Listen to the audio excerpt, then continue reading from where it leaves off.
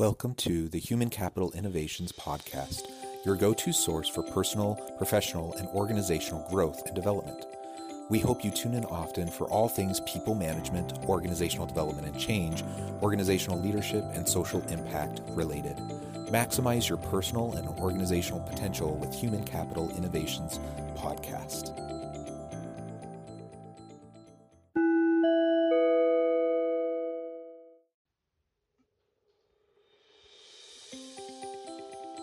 Welcome to the Human Capital Innovations Podcast.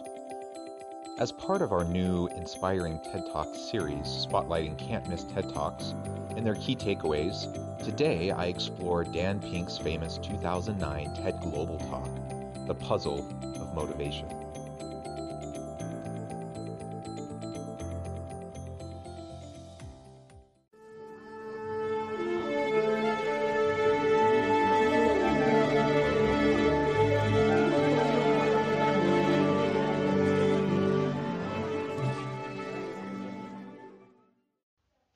Welcome back to the Human Capital Innovations Podcast. I'm glad you're able to join me today for our latest installment of our Inspiring TED Talk series, today focusing on Dan Pink's famous 2009 TED Global Talk, The Puzzle of Motivation.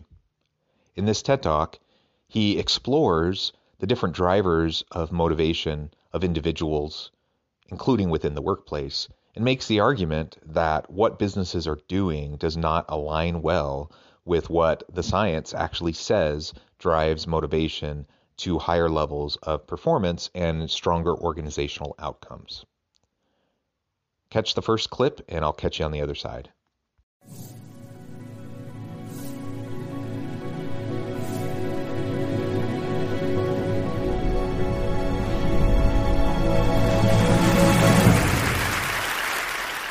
I need to make a confession at the outset here. A little over 20 years ago, I did something that I regret, something that I'm not particularly proud of, something that in many ways I wish no one would ever know, but that here I feel kind of obliged to reveal. In the late 1980s, in a moment of youthful indiscretion, I went to law school. Now, in America, law is a professional degree. You get your university degree, then you go on to law school. And when I got to law school, I didn't do very well. To put it mildly, I didn't do very well. I, in fact, graduated in the part of my law school class that made the top 90% possible. Thank you. I never practiced law a day in my life. I pretty much wasn't allowed to. But today, against my better judgment, against the advice of my own wife, I want to try to dust off some of those legal skills, what's left of those legal skills. I don't want to tell you a story. I want to make a case. I want to make a hard-headed, evidence-based, dare I say lawyerly case for rethinking how we run our businesses. So, ladies and gentlemen of the jury, take a look at this. This is called the candle problem. Some of you might have seen this before. It was created in 1945 by a psychologist named Carl Duncker. Carl Duncker has created this experiment that's used in a whole variety of experiments in behavioral science. And here's how it works. Suppose I'm the experimenter. I bring you into a room. I give you a candle, some thumbtacks, and some matches. And I say to you, your job is to attach the candle to the wall so the wax doesn't drip onto the table. Now, what would you do? Many people begin trying to thumbtack the candle to the wall. Doesn't work.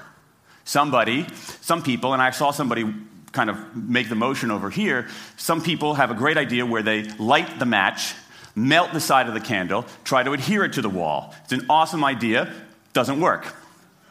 And eventually, after 5 or 10 minutes, most people figure out the solution, which you can see here. The key is to overcome what's called functional fixedness. You look at that box and you see it only as a receptacle for the tacks, but it can also have this other function as a platform for the candle. The candle problem.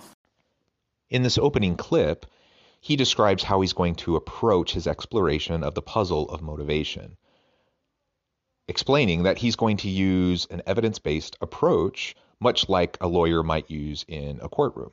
Now, regardless of what you may think of various approaches of persuasion and argumentation, I am a firm believer that using evidence-based logic and understanding of complex phenomenon will ultimately lead us in the best direction.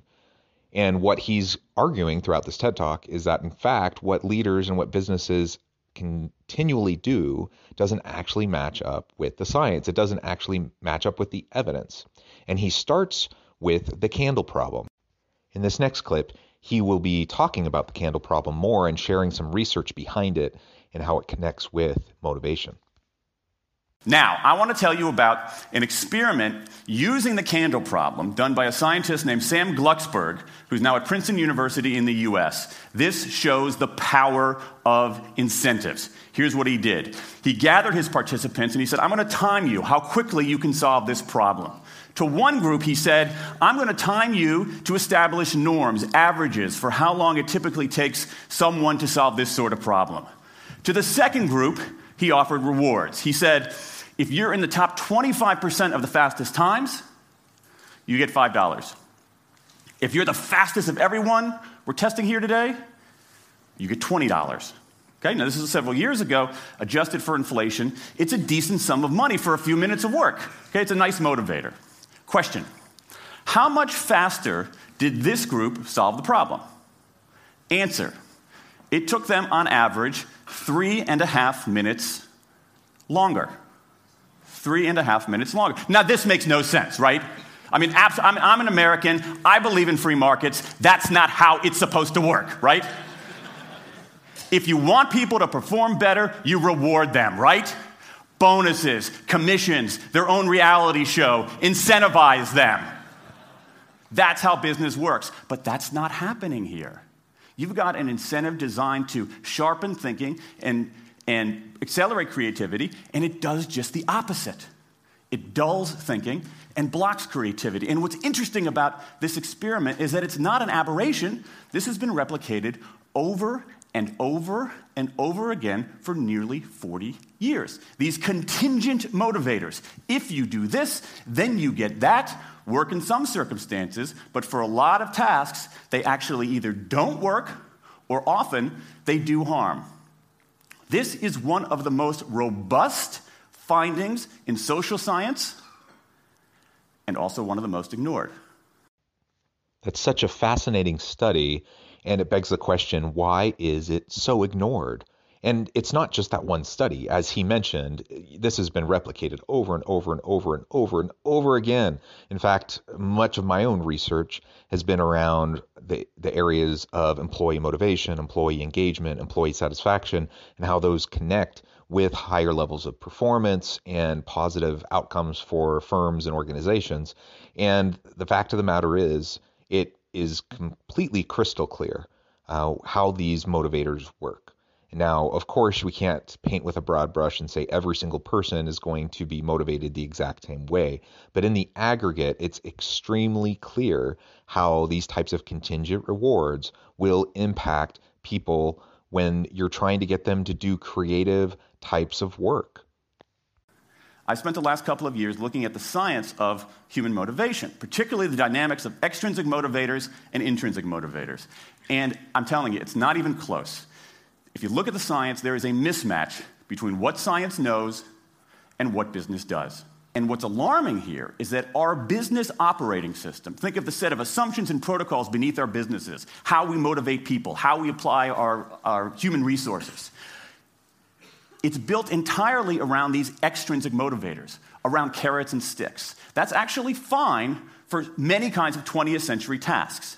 But for 21st century tasks, that mechanistic reward and punishment approach doesn't work, often doesn't work, and often does harm. Again, all I can say is amen, absolutely. they can actually cause harm. They can actually demotivate. They can actually take away people's intrinsic motivation that they would have had, but then you start to attach an award to it, and all of a sudden you've sapped the intrinsic motivation out of the individual, and now they expect that reward, or they are looking towards the carrot and stick to drive their performance rather than tapping into their own purpose, their own meaning, their own intrinsic drivers and motivators. It is so crystal clear in the research, and it's been replicated literally thousands of times. I've replicated it and done it in my own research probably at least dozens of times in different papers and publications. And it's just crystal clear that it's right there in front of us. We need to find better ways to put this into practice within organizations. Let me show you what I mean. So Glucksberg did another experiment similar to this, where he presented the problem in a slightly different way, like this up here. Okay? Attach the candle to the wall so the wax doesn't drip onto the table. Same deal. You were timing for norms. You were incentivizing. What happened this time? This time, the incentivized group kicked the other group's butt. Why? Because when the tacks are out of the box, it's pretty easy, isn't it? If-then rewards work really well for those sorts of tasks, where there's a simple set of rules and a clear destination to go to. Rewards, by their very nature, narrow our focus, concentrate the mind. That's why they work in so many cases. And so for tasks like this, a narrowed focus where you just see the goal right there, zoom straight ahead to it, they work really well. But for the real candle problem, you don't want to be looking like this. The solution's not over here. The solution's on the periphery. You want to be looking around. That reward actually narrows our focus and restricts our possibility. Let me tell you why this is so important. In Western Europe, in many parts of Asia, in North America, in Australia, white-collar workers are doing less of this kind of work and more of this kind of work. That routine, rule-based, left-brain work, certain kinds of accounting, certain kinds of financial analysis, certain kinds of computer programming, has become fairly easy to outsource, fairly easy to automate. Software can do it faster. Low-cost providers around the world can do it cheaper. So what really matters are the more right-brain, creative, conceptual kinds of abilities. Think about your own work. Think about your own work. Are the problems that you face, or even the problems we've been talking about here, are those kinds of problems, do they have a clear set of rules and a single solution? No. The rules are mystifying. The solution, if it exists at all, is surprising and non-obvious. Everybody in this room is dealing with their own version of the candle problem. And for candle problems of any kind, in any field, those if-then rewards, the things around which we've built so many of our businesses, don't work. I love his passion here. He's obviously getting worked up because it's so mind-boggling how so much evidence is so completely ignored in how organizations are structured, how work is designed, how HR processes are implemented, and how leaders lead. They simply don't work when you're shooting for innovation, when you're needing critical thinking, when you're needing people to solve problems. We need to find a different way. We need to go beyond the extrinsic motivators, the carrot and stick, the rewards for performance. We need to tap into their intrinsic motivations. We need to tap into their meaning and their purpose. We need to tap into those things that will help individuals connect with their work in a meaningful way. If we can do that, then we can find results that will ultimately drive higher levels of creativity, productivity certainly, innovation, and a whole range of different positive outcomes for organizations.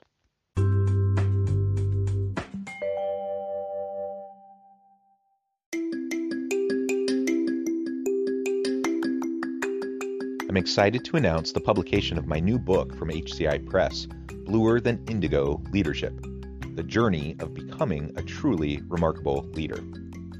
Early in my adult life, I learned about an Asian proverb that translates as bluer than indigo. If you think about the color indigo, it is a brilliant, deep, and vibrant blue. What some would call the bluest of blues. To have something that is bluer than indigo is rare and truly remarkable. Contrary to popular myth, there is no one-size-fits-all or cookie-cutter approach to effective leadership.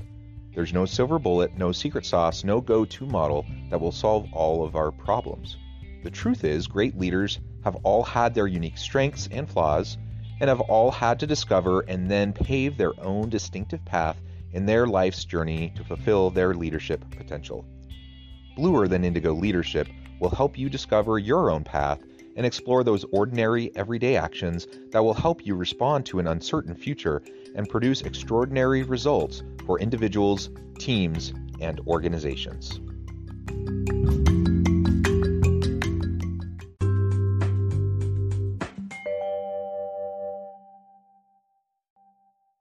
Now, it makes me crazy. And this is not, here's the thing, this is not a feeling. Okay, I'm a lawyer. I don't believe in feelings. This is not a philosophy. I'm an American. I don't believe in philosophy.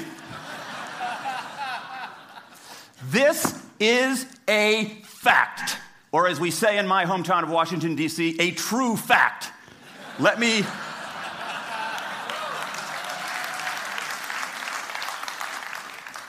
give you an example of what I mean. Let me marshal the evidence here, because I'm not telling you a story. I'm making a case, ladies and gentlemen of the jury. Some evidence. Dan Ariely, one of the great economists of our time, he and 3 colleagues did a study of some MIT students. They gave these MIT students a bunch of games that involved creativity and motor skills and concentration. And they offered them for performance 3 levels of rewards. Small reward, medium reward, large reward. Okay? Do really well, you get the large reward, on down. What happened? As long as the task involved only mechanical skill, bonuses worked as they would be expected. The higher the pay, the better the performance. Okay? But once the task called for even rudimentary cognitive skill, a larger reward led to poorer performance. Then they said, okay, let's see if there's any cultural bias here. Let's go to Madurai, India and test this. Reward standard of living is lower. In Madurai, a reward that's modest by North American standards is more meaningful there. Same deal. A bunch of games, 3 levels of rewards. What happens? People offered the medium level of rewards, did no better than people offered the small rewards. But this time, people offered the highest rewards. They did worst of all. In 8 of the 9 tasks we examined across 3 experiments, higher incentives led to worse performance. Is this some kind of touchy-feely socialist conspiracy going on here? No, these are economists from MIT, from Carnegie Mellon, from the University of Chicago. And do you know who sponsored this research? The Federal Reserve Bank of the United States. That's the American experience. Let's go across the pond to the London School of Economics. LSE, London School of Economics, alma mater of 11 Nobel laureates in economics. Training ground for great economic thinkers like George Soros and Friedrich Hayek and Mick Jagger. Just last month, economists at LSE looked at 51 studies of pay-for-performance plans inside of companies. Here's what the economists there said. We find that financial incentives can result in a negative impact on overall performance. Here he cites several more studies that show the greater the reward, in fact, there's an inverse correlation and causation with performance. The greater the reward, the lower the performance. Now, you might question this and you may say, well, what about this? What about that? And the truth is, there is nuance here. He's presenting an overly simplistic case, and there are nuances across industries, across job types, job levels, across life stage and gender and some other demographic variables. There are some variations, but he's right overall that in the aggregate, absolutely, higher rewards don't always produce greater levels of performance, and in fact, oftentimes they can hurt performance. Pay in the workplace, it's what researchers call a satisficer. As a motivator, it's a satisficer. So pay is a little different than other motivators. You have to pay someone enough so that they don't need to worry about pay. That they know that they're being paid fairly, equitably. They know that they're being valued by the organization. That has to be there, otherwise they're going to be demotivated. And it's one of the quickest ways to demotivate somebody if they feel like it's not fair, it's not equitable. But just giving someone more pay or giving them a bonus or giving them this kind of additional perk or that perk, that in and of itself, for most people, doesn't actually do the job. And even if it does in the short term, it almost never does in the long term. So we have to think carefully about the assumptions we're making around what drives people's motivations. There's a mismatch between what science knows and what business does. And what worries me as we stand here in the rubble of the economic collapse is that too many organizations are making their decisions, their policies about talent and people, based on assumptions that are outdated, unexamined, and rooted more in folklore than in science. And if we really want to get out of this economic mess, and if we really want high performance on those definitional tasks of the 21st century, the solution is not to do more of the wrong things, to entice people with a sweeter carrot or threaten them with a sharper stick. We need a whole new approach. The good news about all this is that the scientists who've been studying motivation have given us this new approach. It's an approach built much more around intrinsic motivation, around the desire to do things because they matter, because we like it, because they're interesting, because they're part of something important. And to my mind, that new operating system for our businesses revolves around three elements: autonomy, mastery, and purpose. Autonomy, the urge to direct our own lives. Mastery, the desire to get better and better at something that matters. And purpose, the yearning to do what we do in the service of something larger than ourselves. These are the building blocks of an entirely new operating system for our businesses. I want to talk today only about autonomy. Autonomy, mastery, and purpose. He lays these three elements out as the three driving intrinsic motivators for the modern workforce. Now, again, this is overly simplistic. There's certainly many other intrinsic factors that also play an important role in an individual's motivation. And it's important to note, again, that we're not a monolith. Like, every individual person has different salient motivators. And so what motivates me and what motivates my wife or what motivates my children is going to be a little bit different. And the person in the house down the street might be motivated slightly differently. We're at different life stages. We have different goals. We have different factors that go into the calculus of how we determine our salient motivators. That's to be sure. But the research does show, and it has shown for over 50 years, that autonomy, mastery, and purpose are very, very important. Among all of the intrinsic motivators, these are three very important motivators.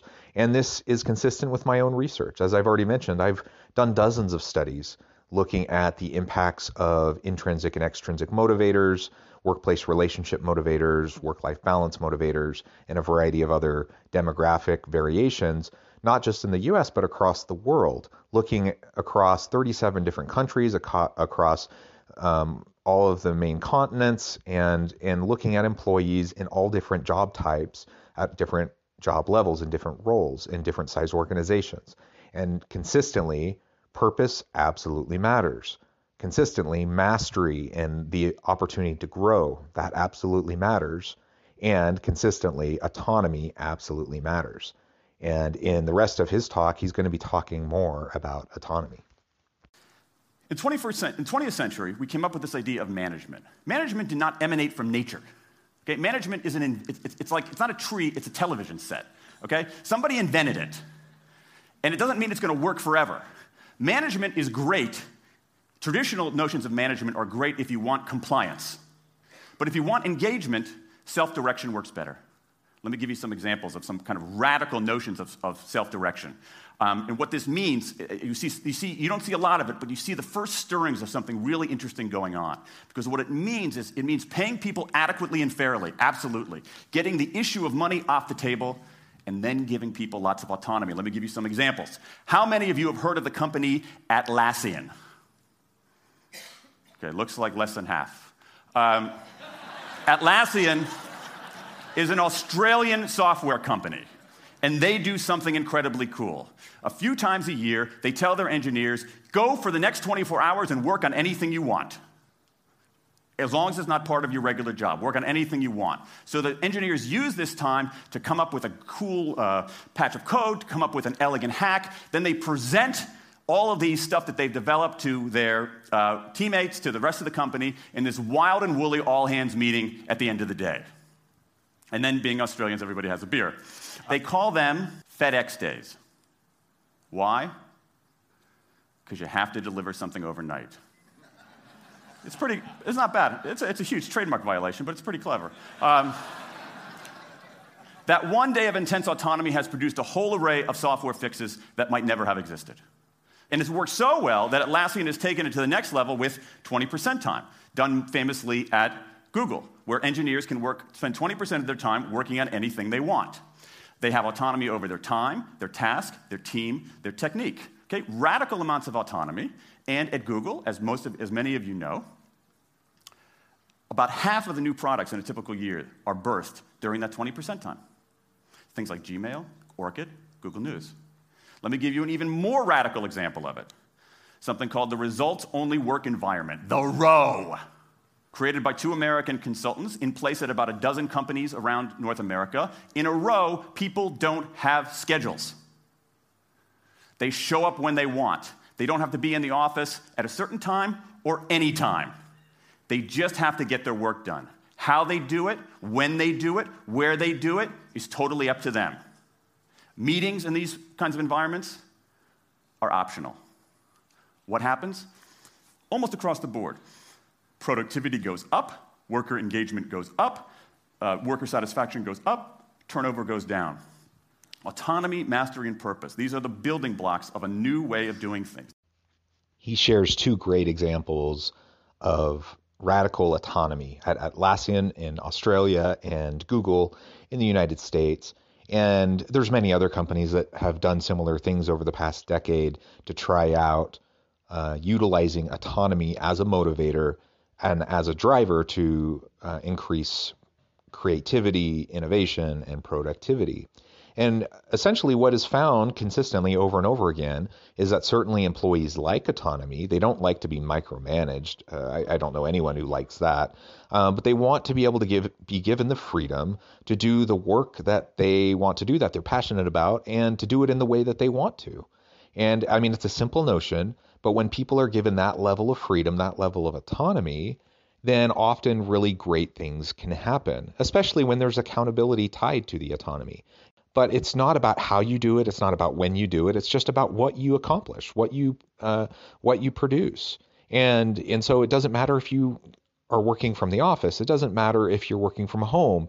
And I think this is probably particularly important to consider right now during a pandemic when we're trying to utilize more virtual workers. Frankly, autonomy matters. Autonomy makes a huge difference, and we can leverage it in many ways, particularly in a virtual workforce. So we need to think about ways to increase and enhance the meaningful autonomy that we give our employees. Now, some of you might look at this and say, that sounds nice, but it's utopian. And I say, nope, I have proof. In the mid-1990s, Microsoft started an encyclopedia called Encarta. They had deployed all the right incentives. They paid professionals to write and edit thousands of articles. Well-compensated managers oversaw the whole thing to make sure it came in on budget and on time. A few years later, another encyclopedia got started. Different model, right? Do it for fun. No one gets paid a cent or a euro or a yen. Do it because you like to do it. Now, if you had, just 10 years ago, if you had gone to an economist anywhere and said, hey, I got these 2 different models for creating an encyclopedia, if they went head-to-head, who would win? 10 years ago, you could not have found a single sober economist anywhere on planet Earth who would have predicted the Wikipedia model. This is the titanic battle between these two approaches. This is the Ali Frazier of motivation, right? This is the Thriller in Manila, all right? Intrinsic motivators versus extrinsic motivators. Autonomy, mastery, and purpose versus carrots and sticks. And who wins? Intrinsic motivation, autonomy, mastery, and purpose in a knockout. Let me wrap up. There's a mismatch between what science knows and what business does. And here's what science knows. 1, those 20th century rewards, those motivators we think are the natural part of business, do work, but only in a surprisingly narrow band of circumstances. 2, those if-then rewards often destroy creativity. 3, the secret to high performance isn't rewards and punishments, but that unseen intrinsic drive, the drive to do things for their own sake, the drive to do things because they matter. And here's the best part. Here's the best part. We already know this. The science confirms what we know in our hearts. So, if we repair this mismatch between what science knows and what business does, if we bring our motivation, notions of motivation, into the 21st century, if we get past this lazy, dangerous ideology of carrots and sticks, we can strengthen our businesses, we can solve a lot of those candle problems, and maybe, we can change the world. I rest my case.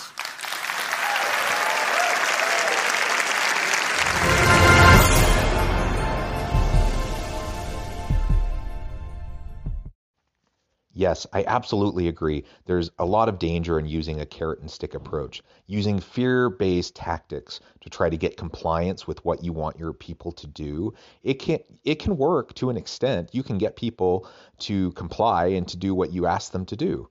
But that doesn't foster any sort of commitment. It doesn't foster any sort of loyalty. And those people may perform in the short term, but they're not going to perform at high levels in the long term. And they're not going to be motivated in any sort of sustainable way. And so we need to look beyond carrot and stick. We need to look beyond fear-based tactics. And we need to look for those intrinsic motivators. Autonomy, mastery, and purpose are 3 of the very important intrinsic motivators. And of course, there are others. Today, he focused primarily on autonomy. Mastery and purpose, though, are also so important. And so much of the research that I do looks specifically at purpose. It looks at the role of meaningful work, having jobs that benefit society, doing work that will help other people and help address social challenges, social issues. These are the types of things that employees are interested in, that they're passionate about. And if you want to reduce turnover, if you want to foster higher levels of creativity and commitment and loyalty to the business, it's a no-brainer. The science is there. It's been shown repeatedly.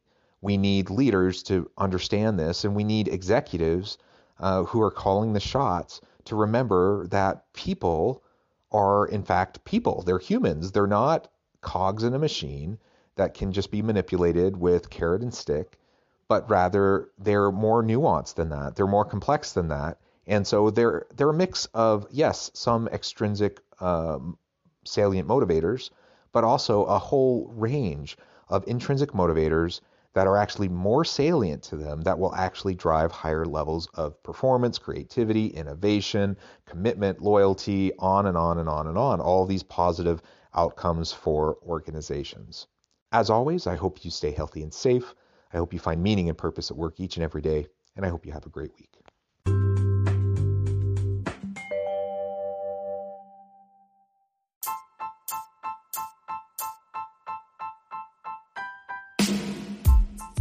The alchemy of truly remarkable leadership.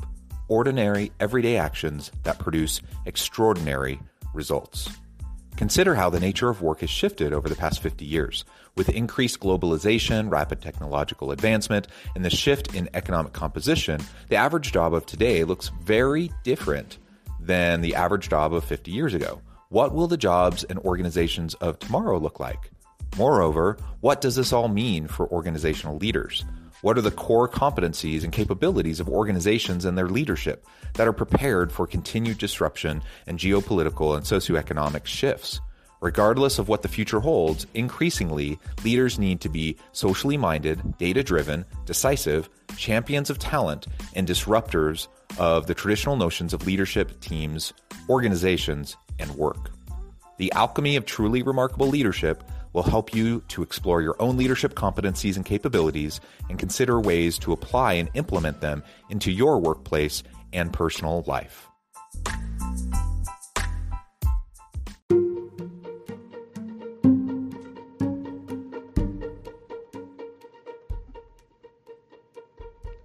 Check out Human Capital Innovations magazine, Human Capital Leadership.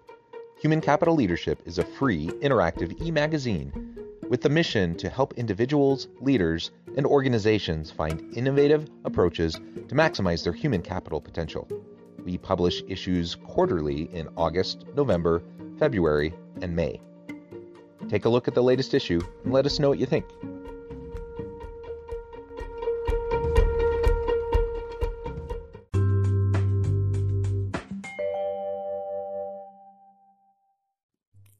Thanks again for joining us for this episode of the Human Capital Innovations Podcast.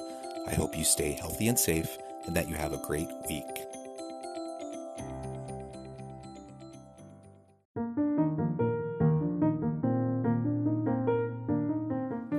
Check out our new weekly LinkedIn newsletter, Alchemizing Human Capital, exploring industry trends via original research and interviews with executives and thought leaders from across the globe. We look forward to having you join us.